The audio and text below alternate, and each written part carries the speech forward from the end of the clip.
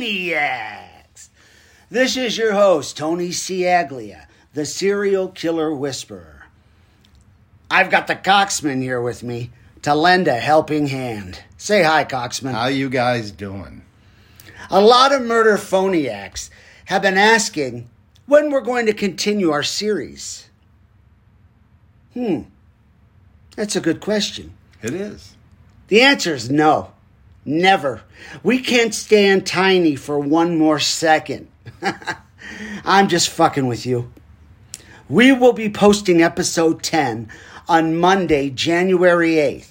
So mark your calendars, because the Coxman and his protege, yours truly, will be back in action. We're pretty disappointed with the YouTube numbers. So in order for you to get the most out of the remaining episodes, I'm telling you, tune in. You won't be disappointed. And that's all I'm going to say about that. Okay, everybody. I am going to give Tony a hand. We're going to try something just a little bit different tonight.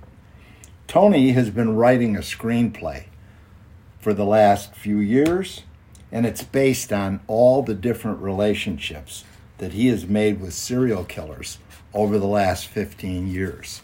It's titled Madness, and it's registered with the WGA West Registry. And we just want to give you guys a little sample of what the story is about and see if maybe we can get some comments, good, bad, indifferent, whatever. So bear with us, listen closely. I think you're going to like this. Okay. The scene is Special Agent Gregorio's office at the FBI. He had just gotten into work, and his secretary and assistant, Ms. Johnson, wanted to tell him about something that happened the evening before. I wanted to tell you about this very charming, polite man who walked into the station just minutes before I was going home last night.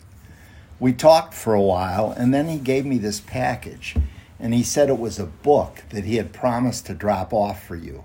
He mentioned that you and he were good friends, and it went all the way back to your wild college days. Agent Gregorio says, "What else did he say?" Being a little perplexed at this moment. "Anything strike you as unusual?"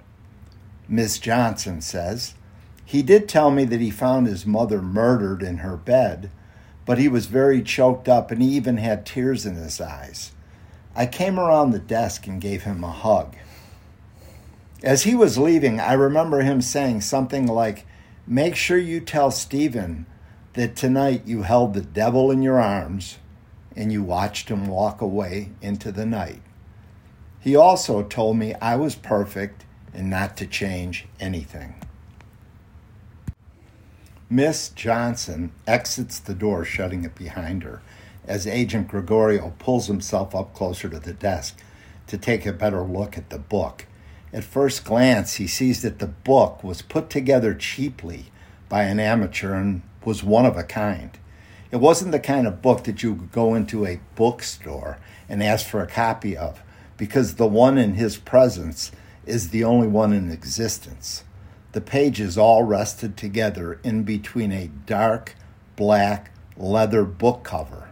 Agent Gregorio noticed that the book was put together so pages could be added. This struck him as odd.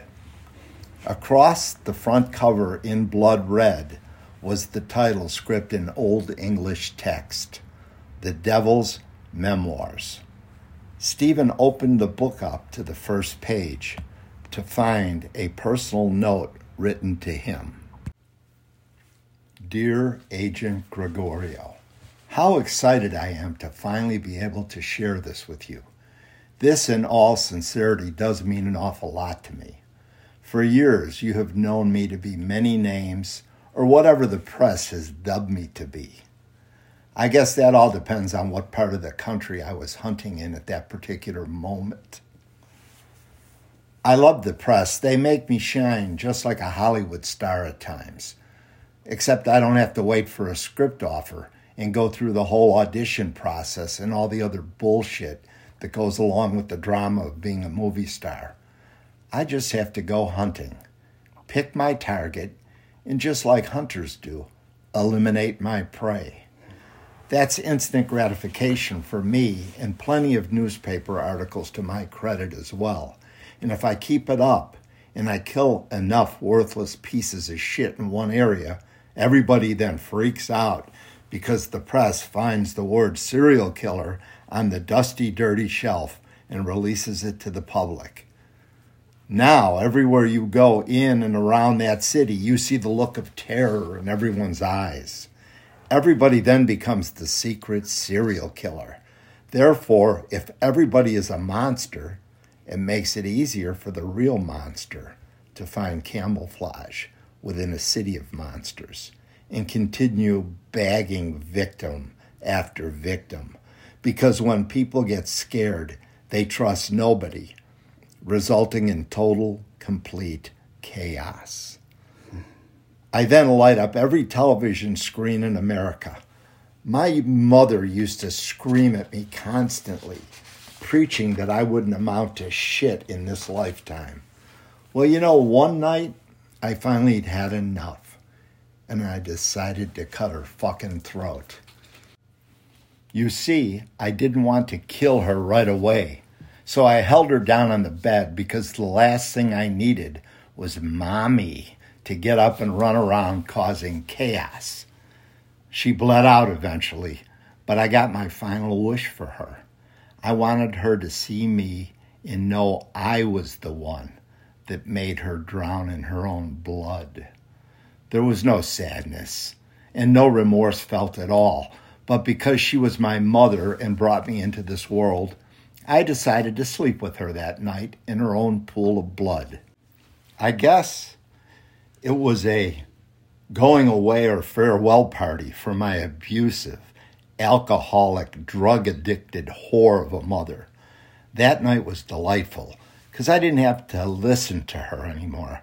Anyways, the next morning I loaded her ass up in the trunk of my car and I took it far away and buried her. What I did for you here is something really fantastic, Stephen. This book is made up of a few of the murders I have committed over the past decade or two. I only put a few in here, just enough to let you begin to taste the blood I have drawn and to feel the pain that I have spread from state to state and all across this great nation. The many families I have destroyed by slaughtering their precious children. The innocence I have stolen from so many of America's youth. Sometimes I feel like a vampire. You haven't caught me so far, so hopefully this book will help. Just think, Stephen, I could make you famous. Your best friend, JJE. Have you figured it out yet, Stephen? Judge, jury, and executioner. Tony is going to read the first entry of The Devil's Memoirs. The world grows dark as confusion drapes over the cells of my brain. Love. What is love? I cannot feel it, for the thought of the word disgusts me and is light years away from penetrating the very brain of this host. You might not see it or hear it in my voice, but I guarantee you this evil child is scheming and planning something for you. How do you think it is that the devil himself has looked you into the eyes more than once and maybe told you he loved you just to lead you to a most tragic, humiliating early death, laughing because he got away with it undetected one more time? Sleeping comes easy for me throughout the next few months because there are no thoughts whatsoever about the life I destroyed in cold blood. That is what allows me to go on and wake up every day and look at myself in the mirror. Say hello, ladies and gentlemen. I hope you guessed my name and what I am beneath these good looks and charming smile. Say hello to my conscience, for I am a sociopath and have none. If you catch me at the wrong time, you're sure to disappear, and I will feel nothing for your departed soul. When I was growing up, events and occurrences happened in my life that voided out my ability to feel any emotions. For instance, people get all caught up in the birth of a new baby or the pain of a little dying bird or dog if he or she is suffering. I don't. I may put on an act to show that I have warm blood flowing through my veins and some sort of normal brain function going on upstairs. But I'm really thinking about is breaking the dog's fucking neck right after I get done twisting the neck of the bird around like some kind of top. Stop whining, people, and get on with your day. You'll thank me later for putting those worthless, loud crying animals to a final permanent state of rest. Why must it be this way? Is it right? I don't know. Because this is the only way I know how to live.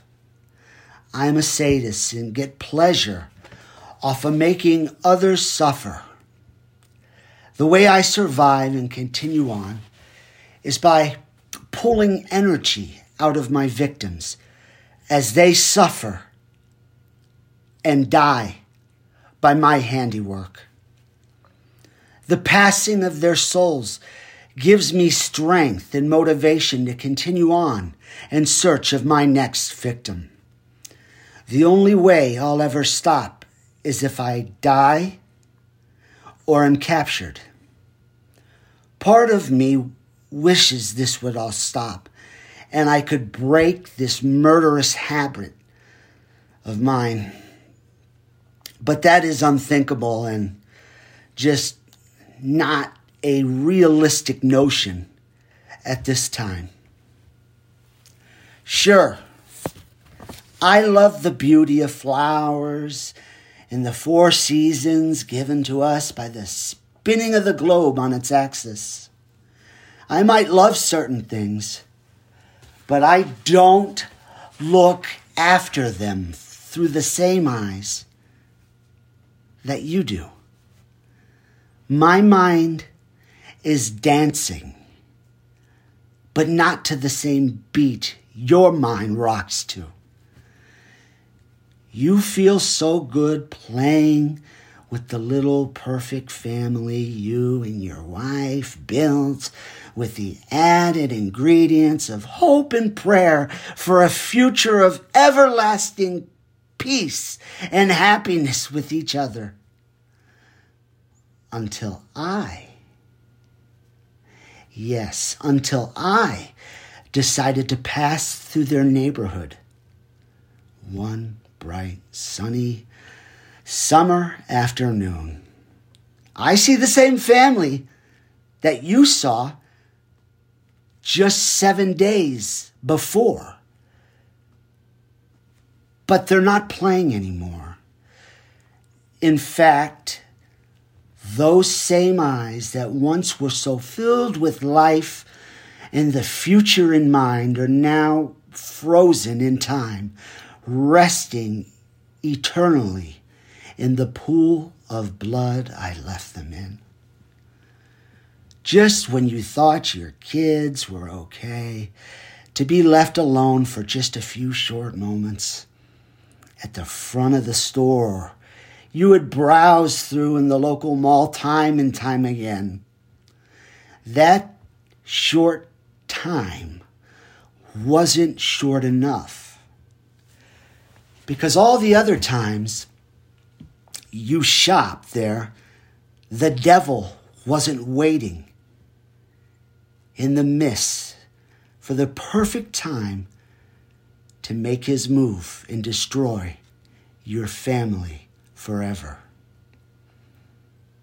I took my time with them, making them happy at first because I had ice cream in my vehicle, and you know how kids love ice cream.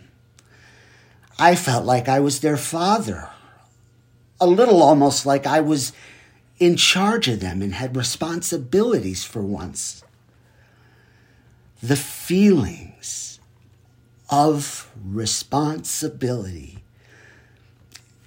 to be honest, spooked me. And then I knew it was time for me to take care of business.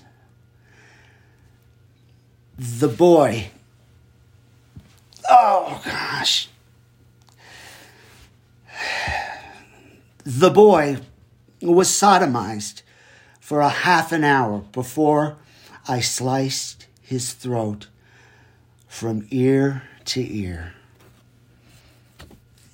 And then I vaginally raped and sodomized the girl for an hour just to prove that I wasn't a homosexual. Okay? I'm not gay. I'm not a fucking homosexual. You hear me? When I sliced her throat and watched her life bleed out, I would like for you, Agent Gregorio, to let her parents know that I held her hand the whole time until she went limp. I hope they think that was a polite gesture on my part. I wanted her to know that someone was with her all the way to the end. Agent Gregorio looks up from the letter he just read and says, Miss Johnson, I want the crime scene team in here immediately. At the same time, the receptionist sticks her head in the door. Excuse me, Agent, I have a phone call for you. His name is JJ, and he says it's very important that he speaks to you now. All right, please put him through in about 2 minutes. Johnson, get the team in here immediately. Hello, this is Agent Gregorio. Hello, Agent. Oh, I've waited a long time for this. Did you get my book? Yes, I did. Miss Johnson gave it to me when I came in this morning. So, did you finish my book? No, let me guess. It's already at the lab being dusted. I've been killing for 35 years, detective. And you fucking morons haven't even come close to catching me. Do you really think I would leave a fingerprint or hair follicle? Give me some credit. I'm a professional and happen to care about my work. Well, you know, JJ, I'm a professional too, and it's not detective. It's Special Agent in Charge Gregorio. Remember that name. Do you know how many crazies we get in here in this office? How do I know any of this crap is even true? Oh, Special Agent. Sorry. I'm crazy, all right. But I can assure you that this is all true. Since you haven't completely read my dossier yet, I'm going to take you to the last page. Do you remember the series of murders in Vero Beach, Florida, around the late 80s? I believe the press dubbed him the citrus scalper. Gotta love the press. He was never caught. But funny how the killings stopped. Let me guess. I suppose it was you. I can't take all the credit. I did have a partner working with me. His fetish was scalping the victims and taking them as trophies. I myself never take trophies because that's how you get caught. So what I've done for you is described in the exact location where these trophies are buried. I even drew you a map, so even the FBI couldn't fuck this up. Oh, I almost forgot. My partner loved his trophies so much, I figured it wouldn't be fair if I didn't bury him with his coveted scalps. Good hunting, Agent Vale. I'll be in touch. There is complete silence as everyone is trying to take in what they just heard. Receptionist looks in again and says, "It's him." What happened? Did you forget to tell us where you are? No, but I forgot to ask you for a favor.